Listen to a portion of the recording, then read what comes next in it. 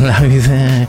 It was Swiss psychiatrist Carl Jung who coined the term your inner child. And by jingo, are you going to need your inner child today? We've got 5 scintillating submissions, 2 pristine new guests, and 1 prodigiously talented genius room, all for your entertainment in the next 60 minutes as we focus on writing for children. Speaking of the Genius Room, let's take a peek at them right now as they warm up for the show. Okay, never less than total commitment from the Genius Room. Little rascals. Let's meet today's first guest. Co-founder of indie publisher Formy Books. Yeah, it's the ebullient Ebony Lion. And for the first time on Pop-Ups, please meet award-winning journalist, host of the Art and Business of Writing podcast, is Chris Jones. Absolutely bonza show today, guys. Let's get straight into our first submission.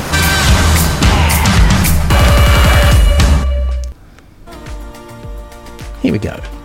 It's from, now look here, I can tell it's a pseudonym. Tilia cordata, pull the other lime tree, that's what I say.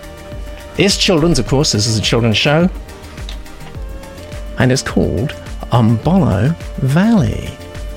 This is the blurb from the so-called Tilia.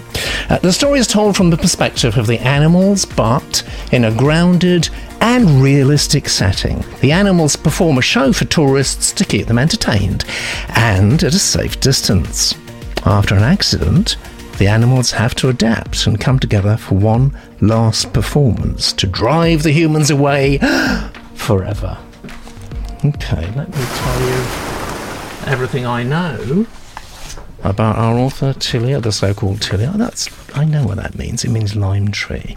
And quite appropriately, Tilia says, I run my own gardening business and relate my job in my writing. Aspects of nature, environmental themes, and I'm especially interested in people's impact on their world. And I think you'll be particularly interested also in this reading by Robert.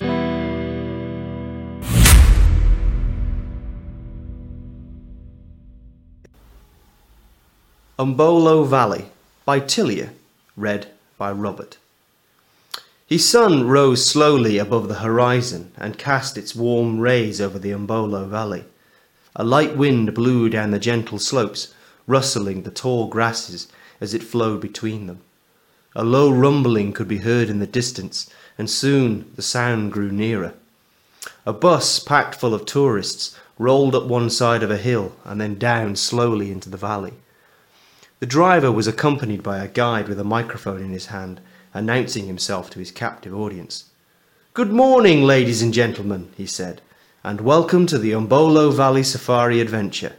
Hopefully this morning you will be able to see some of the wildlife that this country has to offer, so keep your eyes peeled and let me know if you spot something before I do.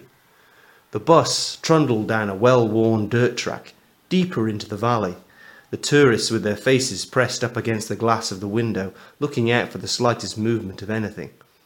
They slowed down when they reached an area where the grass was slightly longer, and the guide began looking around in all directions. Ah, he announced, ladies and gentlemen, if you look to your right, you may catch a glimpse of one of the 2 lions we know of in this area. All eyes were now pinned on the lion that was gently making its way through the long grass towards an unsuspecting wildebeest not too far away. The lion was crouched slightly, stalking its prey and getting closer and closer to its target. The tourists started to squeal in excitement at the hunt they were about to see. This is a female lion, the guide said quietly over his microphone, as is the case when it comes to the hunting. The male lion will not be far away and will be expecting her to return with a meal for him shortly. Wildebeest are common food for lions, along with zebra and antelope, but they are capable of catching pretty much anything out here. She is not far from pouncing on this wildebeest now, so keep watching. The lion took 3 more steps and sprung out of the air with great speed and agility. But surprisingly, she missed the wildebeest, which turned and began to run. How did she miss that? Someone on the bus said. The lion, however, did not give up and began to give chase. The tourists were in for a real show now. The wildebeest was quick and started to turn towards the bus with the lion just behind. The The chase flew right in front of the bus and off to the opposite side of the valley. The sudden rush of tourists from one set of windows to the other caused the bus to rock unsteadily. They were just in time to see both of the animals disappear in a tumble into the long grass. "I can't see what's happening," one man said. "Did she get it?" "Most likely," said the guide. "Now, let's move on further down the valley and see what else we can find." The bus moved on as the passengers sat themselves back in their seats, but it wasn't long before one of them had spotted something else. "Look over there," said a woman. "What are those?" The guide looked in the direction to which the woman was pointing as the bus came to a stop again. 3 ostriches stood under the shade of an umbrella tree. 2 of them had their heads buried in the ground, whilst a third was pecking at the bark of the tree, unaware of the long black length uncoiling behind its head. Okay, so let's go straight to the Genius Room first of all and see what they're saying. And my goodness gracious me, they are saying a lot. Galadriel said a lot of great things actually that I think I agree almost all with. Too many adverbs. Who's the protagonist? Yeah, several people have said that. We don't really have anyone to hook into. Kate says needs to hit the ground running for lower middle grade. I can't see this appealing to 8-year-olds, says Galadriel. Too telling. Needs action, says Barbara US, versus setting at the outset. And Eva says, okay, tone getting better, but the opening was too adult.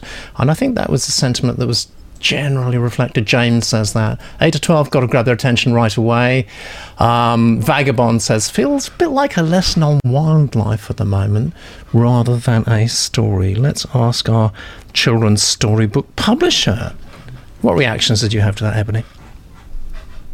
So initially, actually, quite similar to the Genius Room. So I thought, I did think this was 8 to 12, and I just thought it was just a bit too old. Thinking about my children, would be bored with the entrance to this, just because they want to be captivated and they need it to grab them straight away. Yeah. Too wordy. Wasn't sure who the protagonist was or was going to be, and I think that children would just get a bit lost at that age group.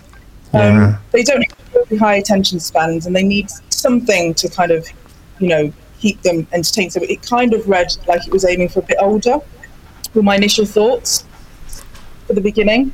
Yeah, it did, didn't it? It was almost felt like it was writing for adults, actually. Vagabond says needs a character. Galadriel needs more drama, something for us to hook into.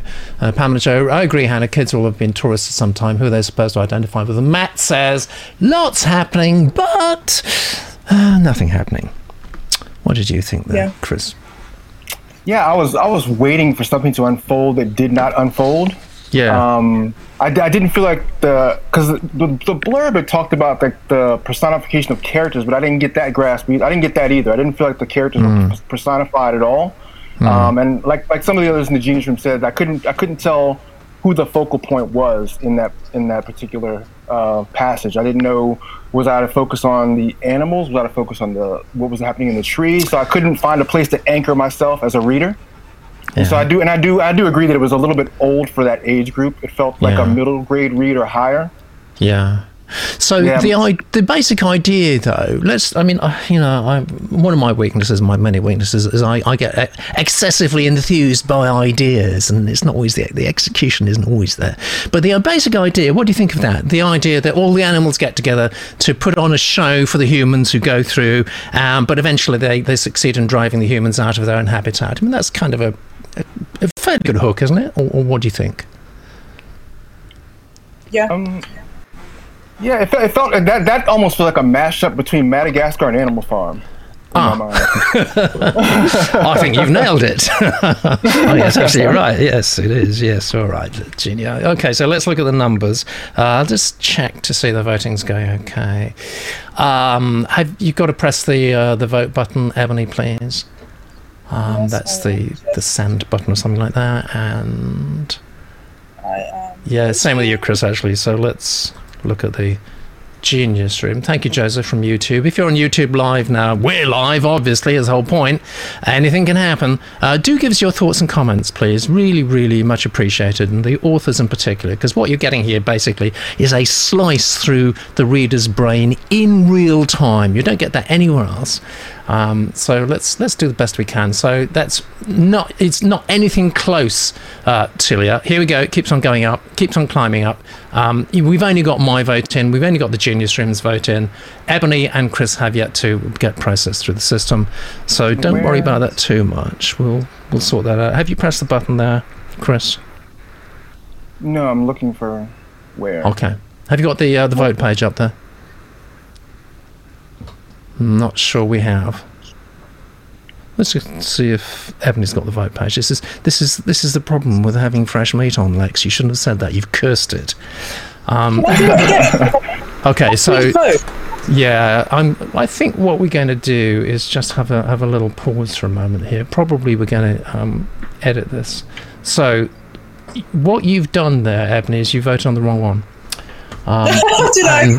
Yes, the very last one. And when that happens in the show, people always accuse us of rigging it and fixing it. But actually, I'm sorry, it was me. That's all right. What I'm going to do in front of everyone's eyes here, so there's no jiggery pokery going on. I've actually zeroed that out. So if you go up to submission number 1, and put those stars in from 1 to 5. If you got it, and then press the send button. Same with you, Chris.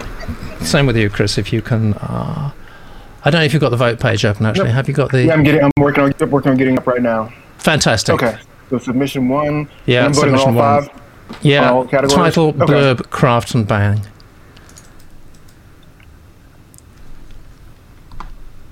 It's getting very tense, isn't it? It normally gets this tense at the end of the show. The first submission. I don't know what we're going to do. Oxygen cylinders, possibly. Rebecca, you don't vote actually on YouTube. The Genius Room votes.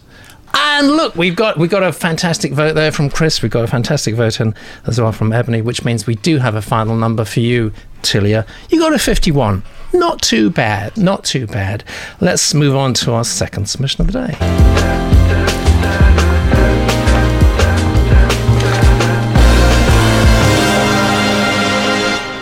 Here we go.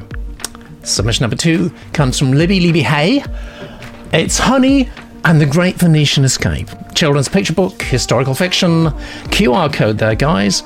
Each time you send a submission, please send us a web link, because we can turn that automatically into a QR code and people can scan it and go to whichever website that you want to send them to. It might be an Amazon page, might be your blog, who knows what, it can be anything you want. This is Libby's blurb. Hatched in Mansfield, it's not until she has molted her feathers away that Honey discovers she has the ability to time travel. However, she has no control over where or when she will wake up. One morning, she finds herself in the cell of the famous explorer Casanova. Famous explorer? I don't think he's famous in my book. My goodness me. Who has been imprisoned in the Doge's palace in Venice over his extravagant and selfish lifestyle, and a few other things too, I think. Hunched over in a cell with a ceiling lower than himself, Casanova expresses his want to be free and to become a better person. Good. Well, I'm very pleased. Yes, never too late, is it? Let me tell you about Libby. I'm a debut writer who graduated from the University of Melbourne, Australia, with a Bachelor of Arts and Master of Creative Writing, Publishing and Editing in 2020. I write my own blog, which I think is that link, libbyhay.com, and have written articles for publications such as Chariot Journal and Farrago magazine.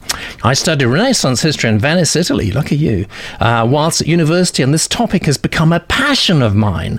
I'm currently working as a nanny in London, which has given me the ability to read many children's books, indeed, and discover different ways in which authors write for a younger audience. Well, you sound fully committed, don't you, at least? The least we can do is a fully committed reading from Emily.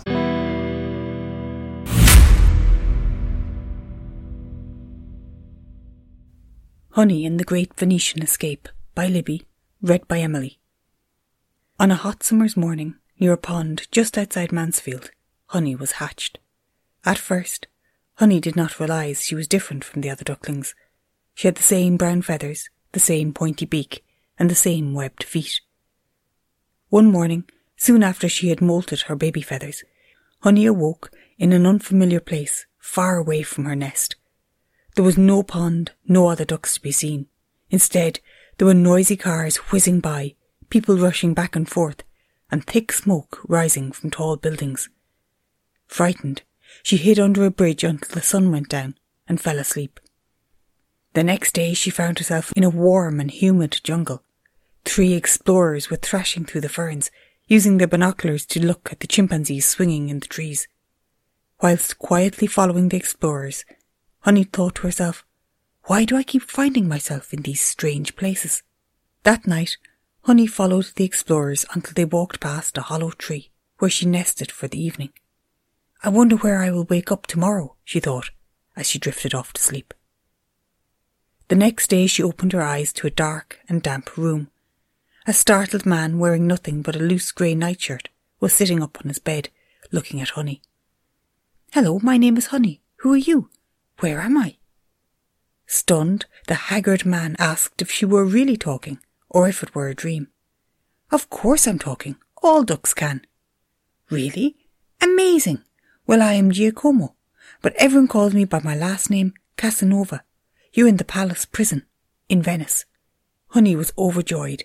She had not been to Europe before.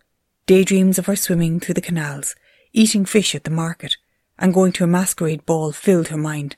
Oh, what fun she was going to have. "That's amazing," she exclaimed.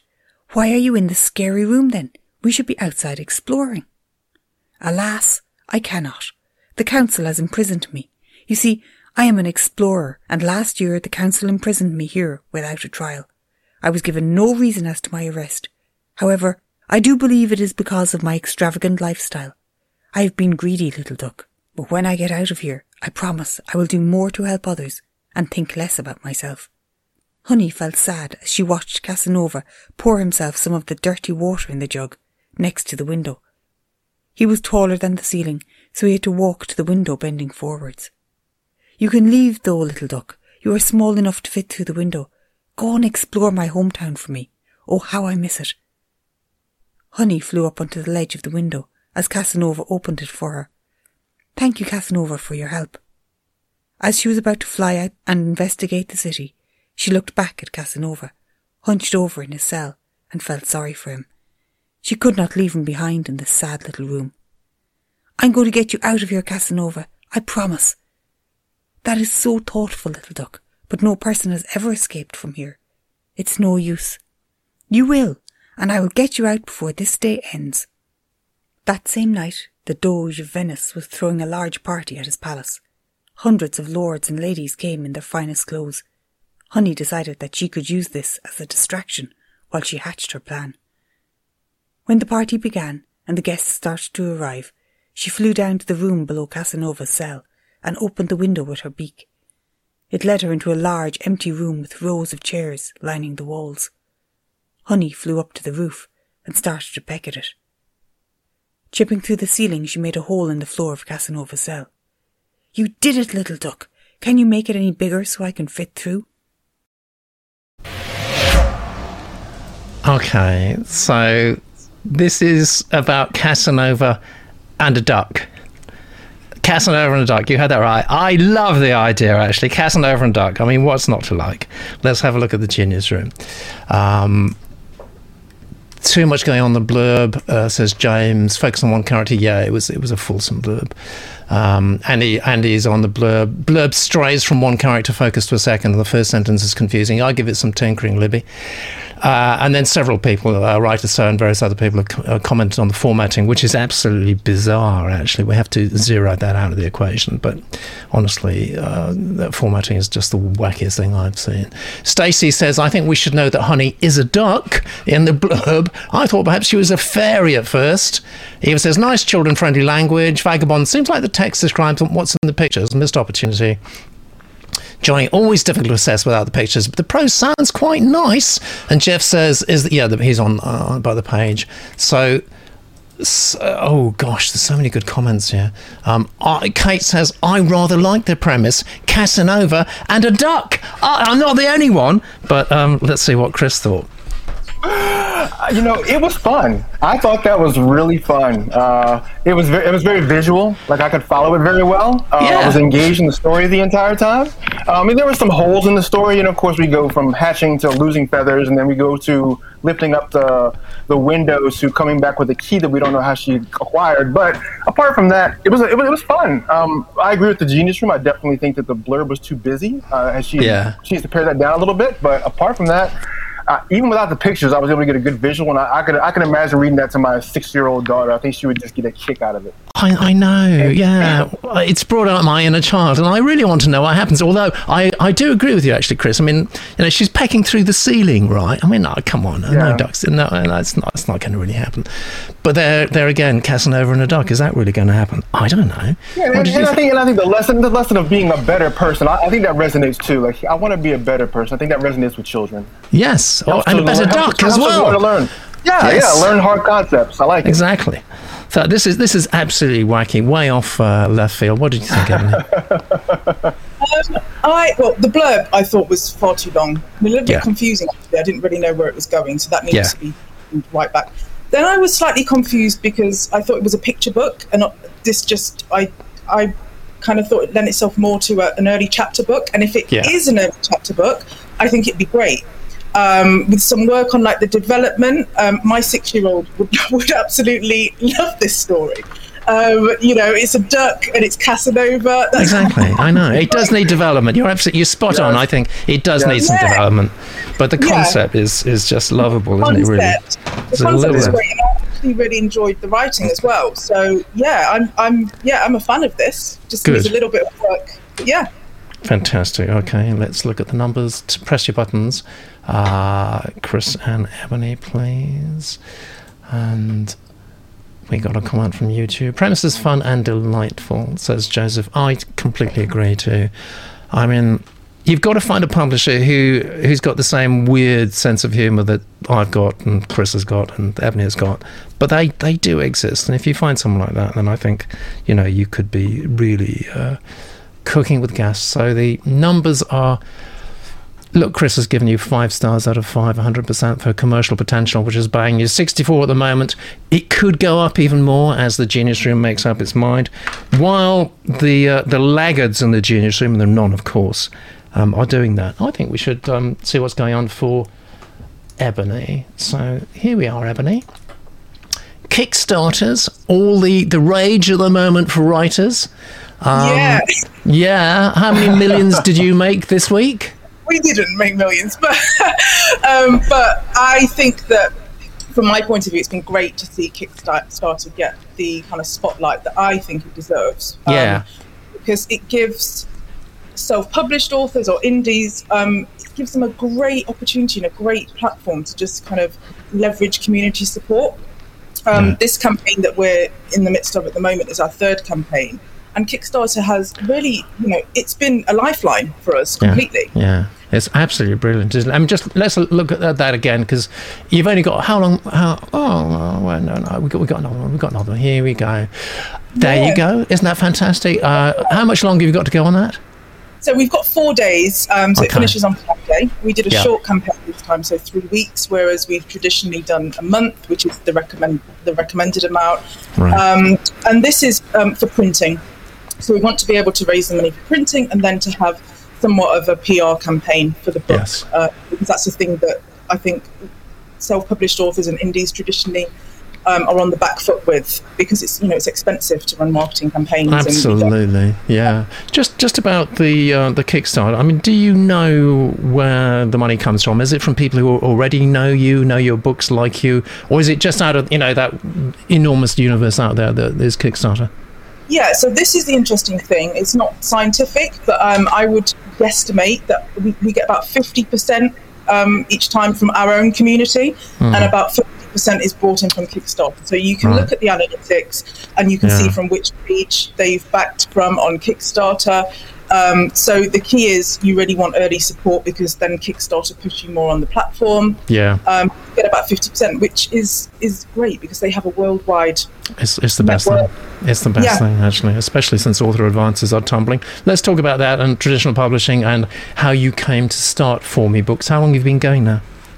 So since the beginning of 2020 was when my partner Curtis self-published Later, which is the first book, which is this one. That one, yeah. And this book is just a really sweet story about a stay-at-home dad, a mum that goes to work, young children at home just waiting for mum. The traditional day in the life of our life at the time. You know, I was commuting into central London every day. Yeah. And they laced in some Caribbean culture, some Afro-Caribbean culture, in terms of the greetings that were on each page. And people just really reacted well to it. We know that there's a lack of representation with black main characters and protagonists in children's literature, but also, gender roles are very traditional in picture books as well. They are. And Absolutely. And they do look after their children, and they hoover, and they do housework, and they cook, and I think that should be normalised. So you're a total entrepreneur. You're obviously a complete go-getter, but it's kind of the obvious thing in any case for you to, I guess, start a publishing company. But did you ever think about going the traditional route and sort of sending it into the usual suspects, or did you just think, I'm not going to bother? No, so I'm actually, because I usually do most of the interviews, and I'm always asked that question, actually. Did Curtis try to get Later traditionally published? And the answer is no. I actually didn't know about the book. It was a surprise. So they wrote the book, commissioned the illustrator, did everything. I only found out about the book when the book was complete. Oh, wow.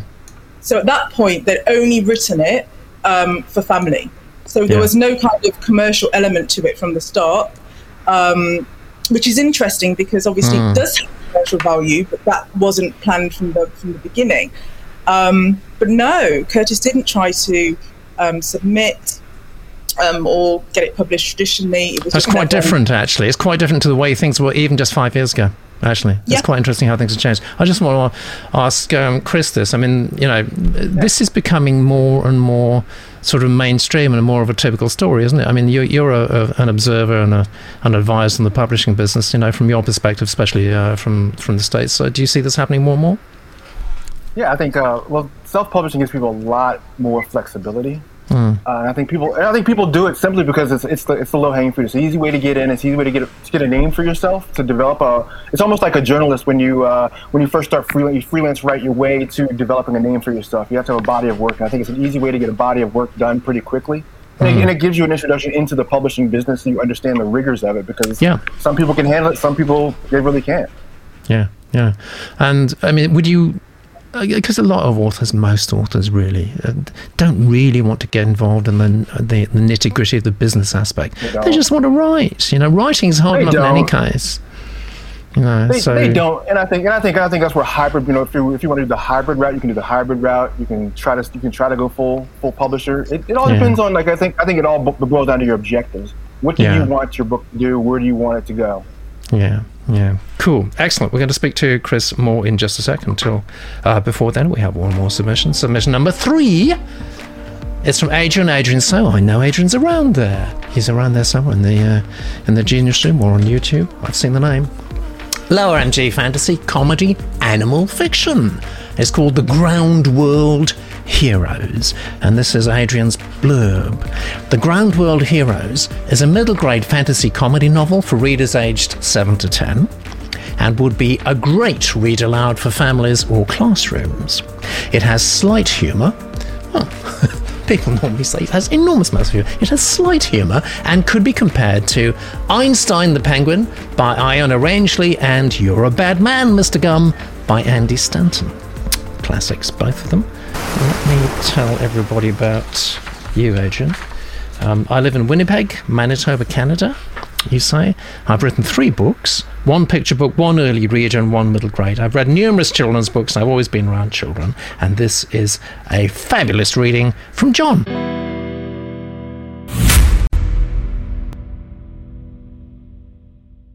Ground World Heroes by Adrian So. Read by John. Chaos, Chapter 1. Sounds of drilling, scraping and dumping echoed in the long tunnels that ran through the loamy earth. The citizens of Soilland jolted with fear. Moles, shrews and other citizens with tapered claws clung to the dirt walls. Speedy citizens like rabbits and prairie dogs ran between mud alleys and the streets while others yelled for help. Alarms rang. Loud sirens flashed and beeped.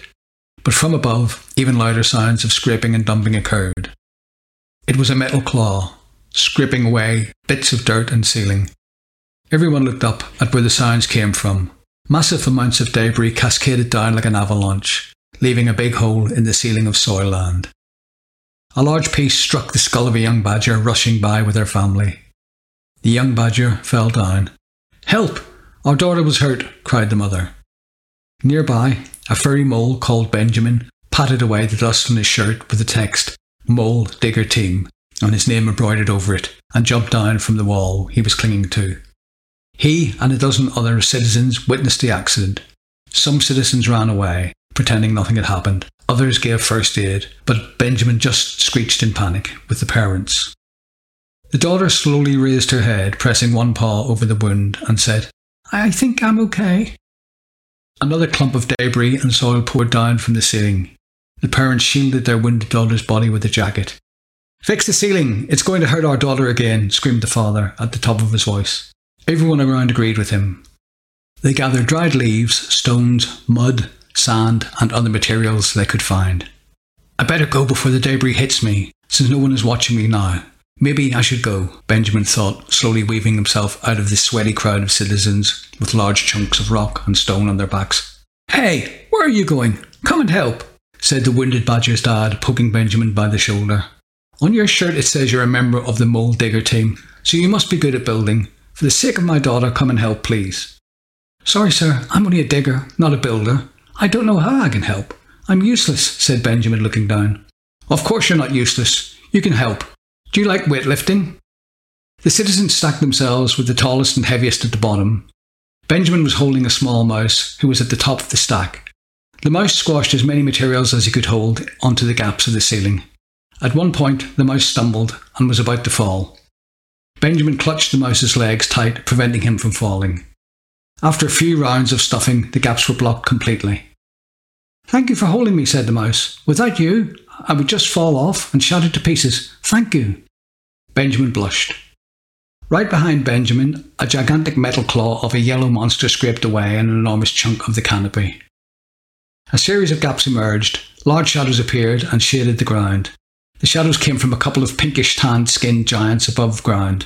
Their blue eyes and grim faces peered in, giving the citizens the shivers. "Humans! The fat and chunky giants!" shouted the badger, the biggest citizen in Soilland. And straight to the Genius Room, I think. Yes. Where the wisdom just overfloweth, really. Barbara's talking Schweizerdeutsch. I'm not good enough to understand that. So maybe you translate. You see, they're so clever. They have to speak in strange dialects. Nice title, says Martin. A lot of comments about the blurb there, Adrian. People don't correctly say it's not really a blurb, actually. Kate says, recommend light-hearted. Yeah, good advice, instead of slight humour. I think that's absolutely right. James is not sure about the title. Eva says, too intellectualised for children, not grabbing. And James echoes that. It seems a bit high reading, he says, for 7-year-olds. And Martin says, Soilland, a theme park for worms? Oh, yeah. Then it has charm, says Annie, but not sure if the language is middle grade. And I think Annie's also bang on the money for me. She says, start with Benjamin. We need to get into his head right away. What did you think there, Ebony? Yeah, I don't know, actually. I was a little bit, it was slightly engaging. I was a little bit confused, actually, so I did put slightly confusing. So I thought it was grabbing me, it then kind of lost me. So I was slightly confused by it, but I think kind of gave me Fraggle Rock vibes a little bit. Yeah. So it did. I definitely think there's something there. I just wasn't hooked straight away. So I looked, and this is kind of 7 to 10. And maybe the opposite from what I said before. Maybe this could be a little bit younger. I'm not quite sure, but I do like the idea. I like the title. But I think either go younger or maybe older. It just wasn't hooking me, but it had some really nice ideas in there, I thought. Yeah, fantastic. Thank you very much. Chris, please. Yeah, I think starting from the blurb, like it's either comedy or slight humor, but you got to pick one. Because when I think comedy, I'm thinking laugh out loud versus slight humor, which I think is a little chuckle. So I think you kind of got to figure out where we're going with that. As far as the book goes, I think you have to open up with the accident. I think it took too long to get there. So you have to open with the action. The title is called Chaos. Give me the chaos right off the bat. Tell me why it's there, why we're in chaos. And a lot more show, don't tell. Show me the emotions, don't tell me the emotions. There's a whole lot of telling there and a lot of not showing. So do a lot more show, a lot less tell. But I feel like it was a little over descriptive, and it made the narrative chug along a little slower than it should have. But I think it has some merit. I think it just needs some work, because I think the characters probably are going to be lovable at some point. I think it's going to work. But yeah, I think just working out those little kinks of getting me to get engaged with the action faster. Yeah, there is action. I felt just like Ebony. I thought it was confusing action, and I didn't really identify with anybody particularly, which I think Annie's advice is so sound. Actually, we just got to start caring. Really, if we don't care, we're not going to stick around. Now then, let's look at the numbers, and yeah, we've got. Okay, so Ebony, you need to push the button, please. Okay. And see, Chris has got to push his button as well. This is what happened the first timers. You get nagged until you do push the button, and the numbers are going up all the time for you, Adrian. I've got Chris's vote yet to come in. You've got 39 so far. It's moving up. 49 will be over 50 in a moment, I'm sure. I hope that was useful for you, Adrian, actually. No, I know you're with us live. You know what you can do? Because we review your manuscript, and we make lots and lots of comments and suggestions, and obviously you've got the Genius Room there, which is absolutely unique. You can review us too. You can say what you think about us. I mean, how was it for you? That's what we want to know. And while you're doing that, I'm going to find out more about Chris. Now, I met Chris, well, not literally, but in an audio way, when I appeared on his podcast, The Art and Business of Writing, which has recently hit 100 episodes. Congratulations. Great achievement, actually, for any show. Chris, what first moved you to get this most excellent podcast going? I love helping writers, and I love finding ways to help writers help themselves. And so that's what I started. That's why I started the podcast. I felt like one of the things that was lacking was helping on the marketing side, helping the business side of writers. I feel like writers know they can write for the most part. They have a gift. They recognize that ability, but the the business side completely freaks them out, and being able to do both sides. So I try to do my best to present the business side a lot more than most writing podcasts do. So we look for PR people, we look for people who do social media marketing, people who do just various aspects of promotion to help writers do their best and be their best. Yeah, and you've also got a book there too. It's a lot of work. It's a lot of work to write a book, and you spend all this time writing a book. You want it to do something apart from just sitting on Amazon. You cannot rely on Amazon or Barnes & Noble, those places. They're not going to do anything with your book, but just be a catalog for you. So you've got to figure out, how do I market my book and who do I get it to? And so that was the purpose of developing the podcast. And you've also got to be a bit of a self-starter, which a lot of as we say, a lot of writers aren't. And one of the nice things about your podcast is not particularly short, but it's quite inspirational. And you can sort of listen to it, Friday night or something like that, and you feel better afterwards. Which I think is part of the the struggle for writers, actually, after a hard day at the coalface. Then to sort of have to sit down and do your social media or something like that, you do need somebody else on your team, and I think your podcast does that incredibly well. You've got a book as well with the same title, haven't you? The Art and Business of Writing. Yep, and it's kind of in the same vein. It's divided into two. So the first half is really about just writing life, developing the confidence to write, getting focused on writing, just the tools that you may want to consider when you write, just all the pre-writing stuff. And then the second half of the book is the marketing side, just developing a website, why you need it, developing all your marketing, a lot of your marketing collateral, why you need it, and then how to hit the ground running. So it's really just a quick primer on just, how to get started as a writer.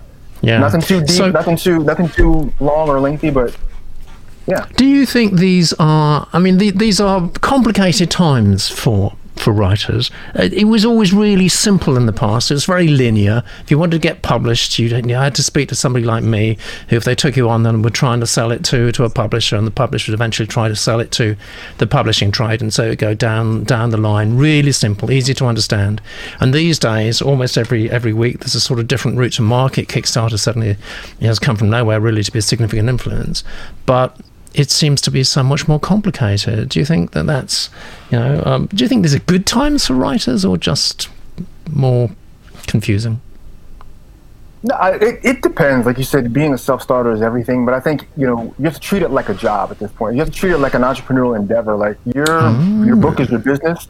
How you're handling yourself as a business, everything about that is a business. And so you have to look at yourself as, this is my business. I am a publisher, and because once you've written the book, you're no longer an author. Now I'm the publisher. Now I'm the promotional person. Now I'm all those things.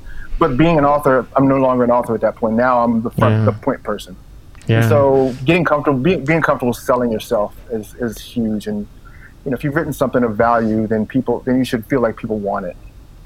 That you've hit the nail on the head there, because a lot of writers, I would say probably the majority of writers, are not comfortable doing that at all.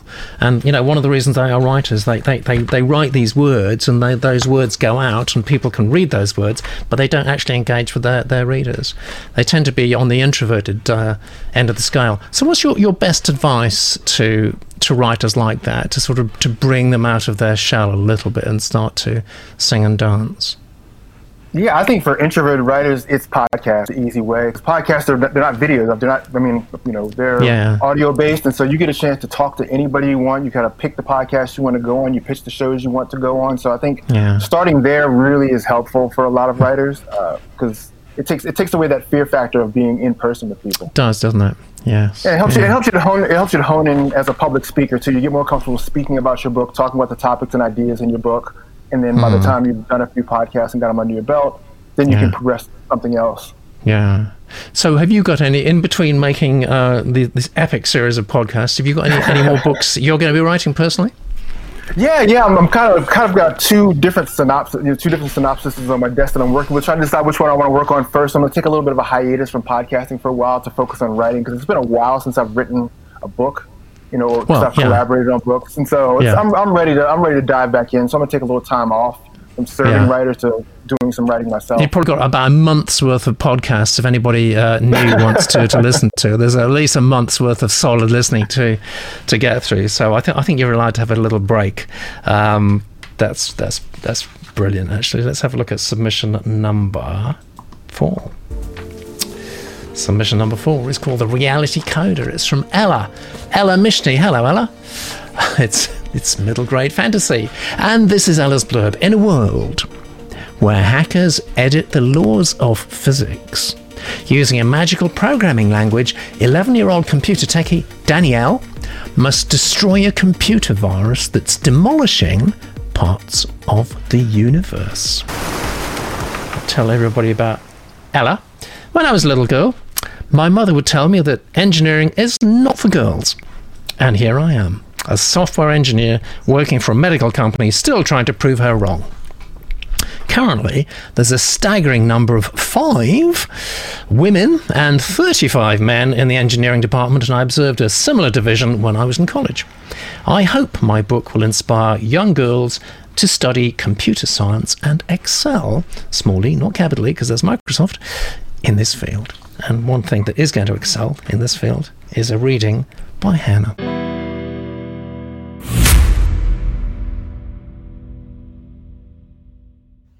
The Reality Coder by Ella, read by Hannah. Chapter 1. Danielle could hack into her neighbour's home stereo system in less than a minute. She leaned forward, clammy fingers dancing over the keyboard. as her left-hand monitor continued to display the code she'd injected into her neighbour's smart TV's built-in webcam. The right exhibited data from the indoor camera and robotic vacuum cleaner. In the next room, Danielle's baby brother, David, wailed. "Shh! They're going to turn off the music soon," her mother's voice pleaded over the screaming toddler. Even after Danielle had mustered enough courage to knock on Flavia's door, complaining that the loud music kept her brother awake, the bass continued to shake the walls. Danielle's classmate, Flavia, rolled her eyes when she opened her apartment door, and before Danielle could voice her complaints, Flavia pouted at her. "Mom said I could only invite 15 friends over," she said before slamming the door in her face.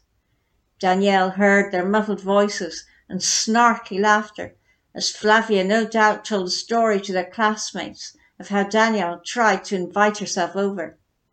Seeing her classmates shimmying to the electrifying music in Flavia's living room made her feel like a total loser. Even the most unpopular kids had been invited. Back in her room, Danielle hit enter. The walls stopped vibrating. The living room camera captured 5 kids scratching their heads, shrugging, and raising questioning eyebrows at their hostess. Their surprised expressions became terrified yelps when the vacuum cleaner left its docking station and glided across the living room, joining the TV, which flickered on its own accord. Danielle slouched in her swivel chair and punched the air. "Yes!" But then Flavia's father strode into the frame. He said something to the guests, his words accompanied with reassuring hand gestures, and marched towards the exit. Someone knocked on Danielle's door, and her mother's footfalls raced across the apartment. Trying to eavesdrop on their conversation, she only heard, "Oh, hello, how are—" Her mother's voice was cut short as a muffled, angry man interrupted her. "Yes, I know it's your daughter's birthday, but Danielle wouldn't—" "What do you mean the vacuum moved on its own accord?" "Of course that's not—" "I see. I'll speak with her now. This won't happen again. We're all very sorry." The door slammed and Danielle's mother sighed before quick footsteps shuffled across the apartment towards Danielle's bedroom. The door opened, and there, wearing a Merlot sweatshirt matching the colour of her pixie-cut hair, stood her mother, holding David in her arms. "Why is Rossi's internet not working? Why did the vacuum cleaner start working without anyone turning it on?" "I don't know," Danielle drawled, swivelling side to side in her office chair. Her mother waved a finger at her. "Stop lying to me. Flavia's father just told me you came by 20 minutes ago and asked them to be quiet. Now their internet's not working. They're not stupid, you know. What's going on in here?" "I have no idea." What Danielle really wanted to say was, "Remember that time Flavia dumped a bucket of paint on my head and I came home with blue hair? Remember a week later she came over asking for help because she accidentally downloaded some bug that trashed her phone. She allowed me to install a program on her phone to remotely control it in case she travelled somewhere and her phone got broken again, which is why I left that back door into her phone wide open." For a while her mother stood there blinking. Her thick lips parted, and she said, "You hacked into their electrical devices." "Davy couldn't sleep," Danielle said. There was no point in lying any more. "How can you be on their side?" Her mother took off her red-rimmed glasses and wiped them on the edge of her sweatshirt, a gesture indicating she was beyond irritated. "I'm not on their side. Hacking into someone's electrical devices is criminal." Yeah, but it's also good fun, right? Isn't it? Yes, it is. Let's see how their numbers are looking before we go to the Genius Room for their reactions. We're on submission number 4 now. And it looks like, actually, Libby, yeah, you got a good number there, 65. Not impregnable, not impossible to beat that, but pretty good so far. And we've got just so I can see the bottom there, we've got some numbers coming in already for the final submission, which should not happen. So I am going to zero those out, and whoever's voting in advance, please don't do that. It doesn't help at all, actually. In fact, because we do zero them out, it actually works against the interest of whoever you're trying to support. So please don't do that at all. Let's look at the Genius Room and see what they say. And I've noted right at the beginning, they really like this blurb, actually. Lots and lots of people say, good blurb, like the blurb, says Michelle, and the title. Andy picks up Inner World. I can't say that properly, but he picks that, yeah, definitely. Kate says, love that opening line. And she also read my mind. She's just reading Ready Player One. I was thinking that too. Chris, does this float your boat? You know what? I loved the blurb. Like, the blurb to me was like Gen Z-licious. It was like completely everything you wanted in a book at this particular stage. I thought that was fantastic. I like the title, the reality coder. Love those two pieces. Yeah. Once we got into the book, it got a little dicey. Yeah. I love the opening, but for me, here's the sticking point with the very first sentence was stereo system makes me think 1990. 1995. Yes. And there's no hacking. They're talking about my era now, Chris. I mean, this is my time. Yeah, so that to me that made a slight disconnect because you can't really hack those. But at any rate, we'll play along. I thought that beyond that, it was a little difficult to follow because I don't know how everybody knows she hacks. Because as a teenage kid, I would that's like a secretive thing between me and my friend. My friends know I hack. It's a great party joke, but my parents don't know I hack. And how do the neighbors know she hacks? Yeah. Your daughter, hacked into my stuff, and she turned off my electricity. So, but yeah, I can't figure out that part. So I think some of the people in the Genius Room will write a tighter rewrite, kind of refocusing it. And then the idea of Merlot, my kids, I know what Merlot is. I can drink Merlot, but my kids won't know the color. Yeah. I it's funny that jumped out for several people actually. I thought that too. What do you reckon then, Ebony? So I loved the blurb. Absolutely loved the blurb. I thought it was short, it was catchy, it was modern, it was engaging. I know that my daughter would absolutely go for that. So love the blurb, love the title. I thought the first sentence was great, apart from, as Chris said, the stereo system. Because, it could have just been some interlink, the system, anything, but the stereo system kind of aged it slightly. I did think that it could have been a little bit tighter, but I thought I really liked it. I thought it was engaging. I think already, I don't know how everyone kind of knows that she hacks because, children of that age are just traditionally secretive. Then no one's going to know that this is, especially if, as we're led to believe, she's the unpopular child.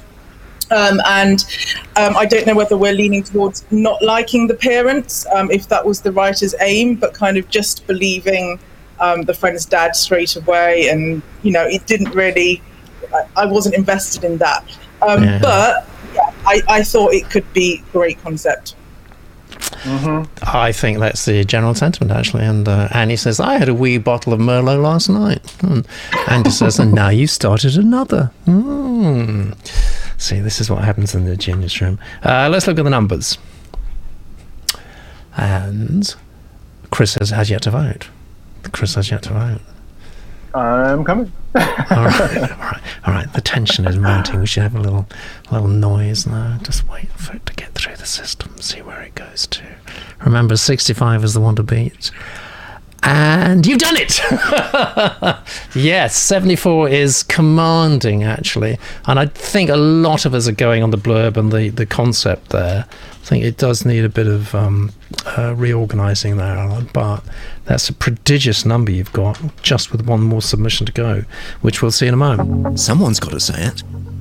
A lot of writing courses and seminars out there are horrifically overpriced.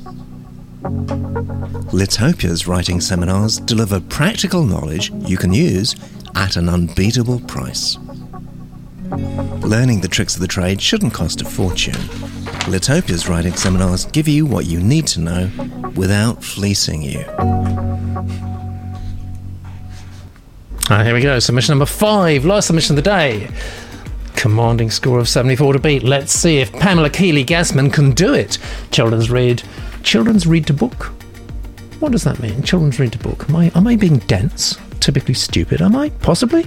Ages 5 to 8. The Equiches of Maginaria. I'm glad that's hyphenated. I can say it. The Equiches of Maginaria. This is the blurb. What do you call someone in pink leggings who pops up out of nowhere, eats half your egg salad sandwich, whispers they are on a secret mission, jumps on a talking horse named Pooh, I gotta like that, and gallops away? A Maginaria. Across the rainbow, in the forests of Maginaria, they call her Alessia. With her stable of equiches, magical creatures half witch, half horse. I feel a concept coming on here. She must keep everyone on both sides of the rainbow safe. Not always easy, but always adventurous. It's her job. She is the witch that watches. I'll tell you about Pamela. I live in Wexford, Ireland, with 15 Spanish Mustangs. 15 Spanish Mustangs. That would be horses, not cars, I'm guessing. Many dogs and 2 cats who try to keep everyone organised. I was born in Kansas, where my grandfather preserved the last of the Mustangs his family once bred and sold along the Santa Fe Trail. Amazing. Historic. I grew up on horseback, exploring the roads and rivers of western Kansas, where the cowboy drives from Texas ended 100 years before. I began writing very young, thanks to a poet, my grandmother. Now, I write stories about the horses of the Crusaders, conquistadors, and cowboys in the country my great-grandfather fled when he was 16. Sometimes here at Mustang Haven, I get glimpses of the Maginaires who flit in after the rain. Their bold equiches leave the Mustang manes tangled into dreadlocks. High concept or what? There's only one reader. It's got to be Jeff.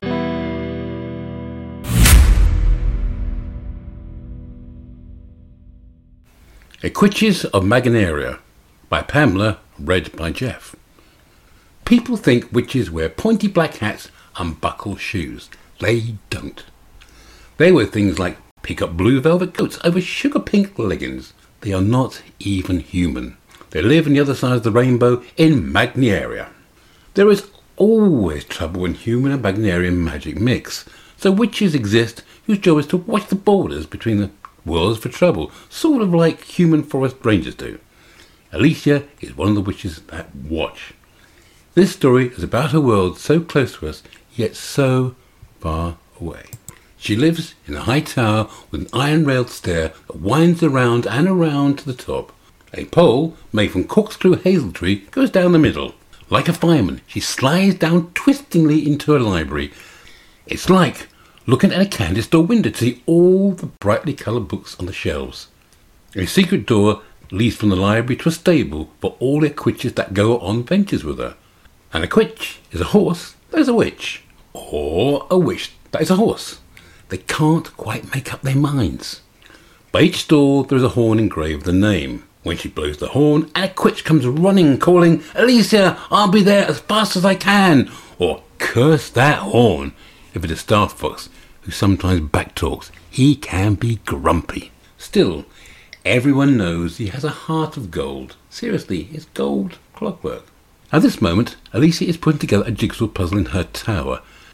Just as she finds the last piece of the cowboy's hat, a bat flies into the tower. It lands as light as a feather onto her wrist. "Mistress!" the bat pouts. "Emergency! It's out of breath from flying so fast. The elder witches, they say, come quickly." "Bungo, what's the emergency?" Alicia ties back her curly black hair, swirling the blue velvet coat around her.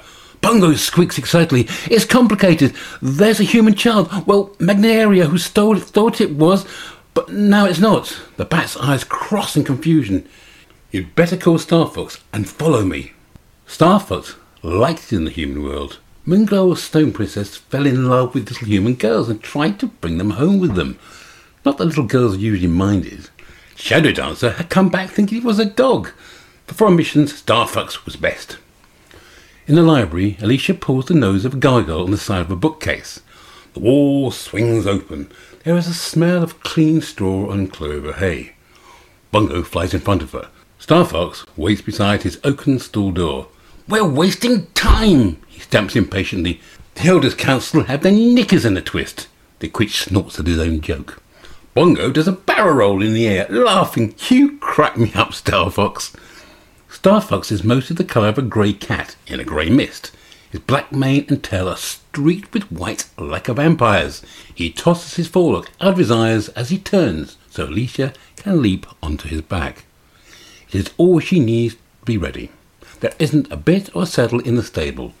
Bongo grabs one of the long curls next to Alicia's ear with a tiny claw and holds on as Star Fox rears and speeds away.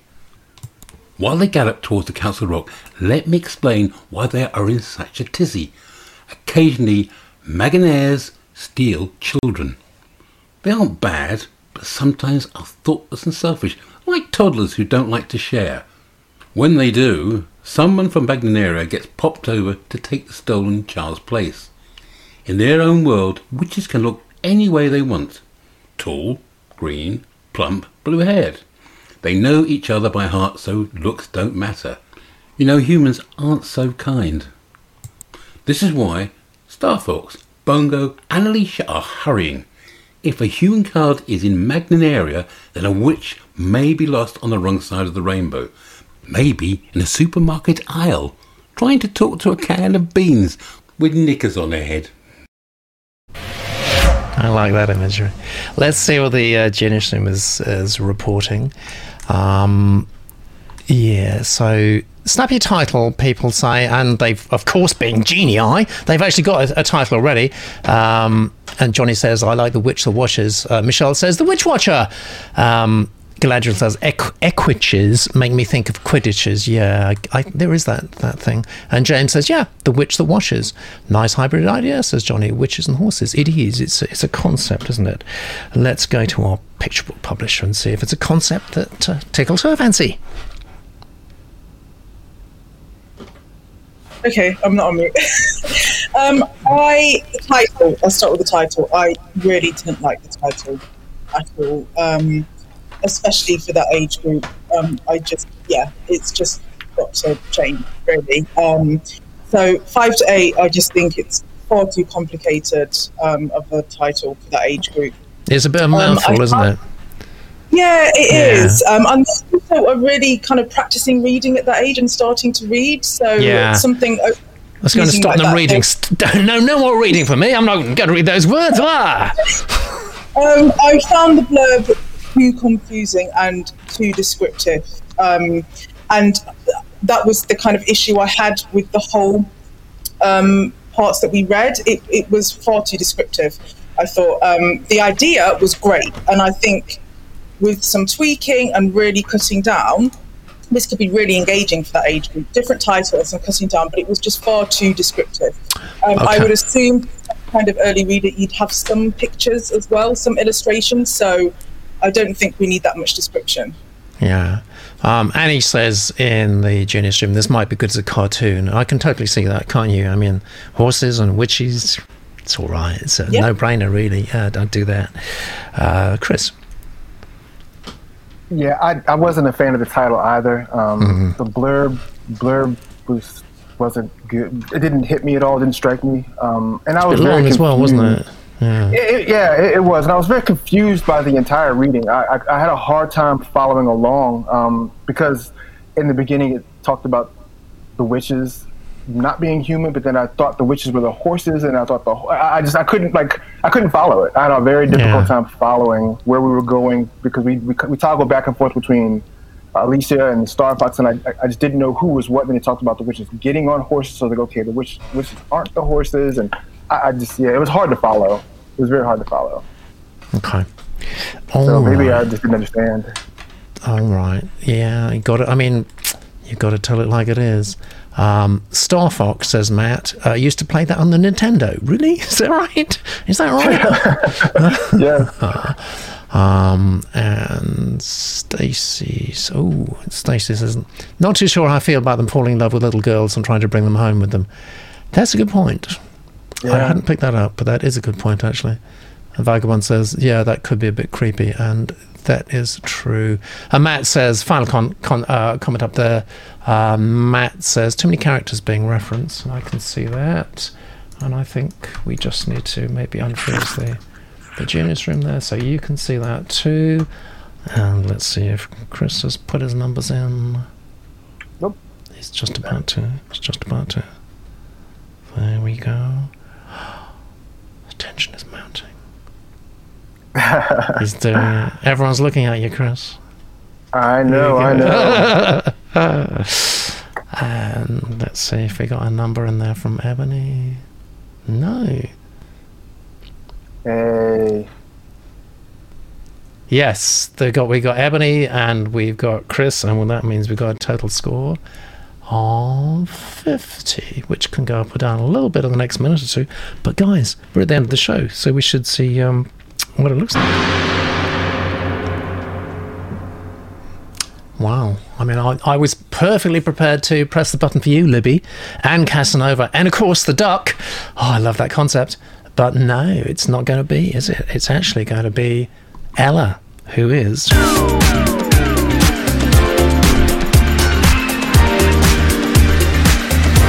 74? I say, my word, egads. Steady on, Peter. That's a terrific score. Congratulations, Ella. I have to say, I do think you need a bit more work on that. I do think, but we all like the concept, we like the motivation, and we're completely behind you on that, as you can see from the numbers. So, I'm sorry to say, guys, but the party is nearly over for this week. Heartfelt thanks to Emily, and of course her team of narrators, Kate and Rachel, for booking such amazing guests, such as the two fabulous ones you've seen tonight, and a very big hug to Rachel. Directly, you'll know why. All the genii in the Genius Room, and of course today's special guests, first-timer Ebony, first-timer Chris, hopefully not the last. Give us a like on YouTube, and we'll see you again next week. Hit it! All young men with suits and ties, just sitting in the crowd smoking big cigars. I hope you're ready for what's coming now. I'm the one on the way to go bring it down.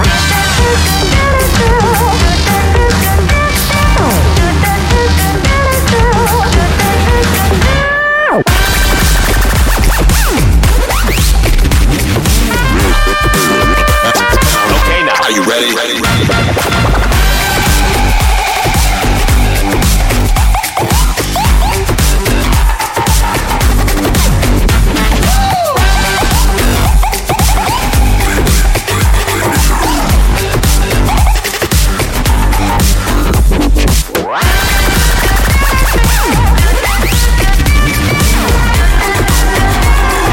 Joint on a corner where the big boys play.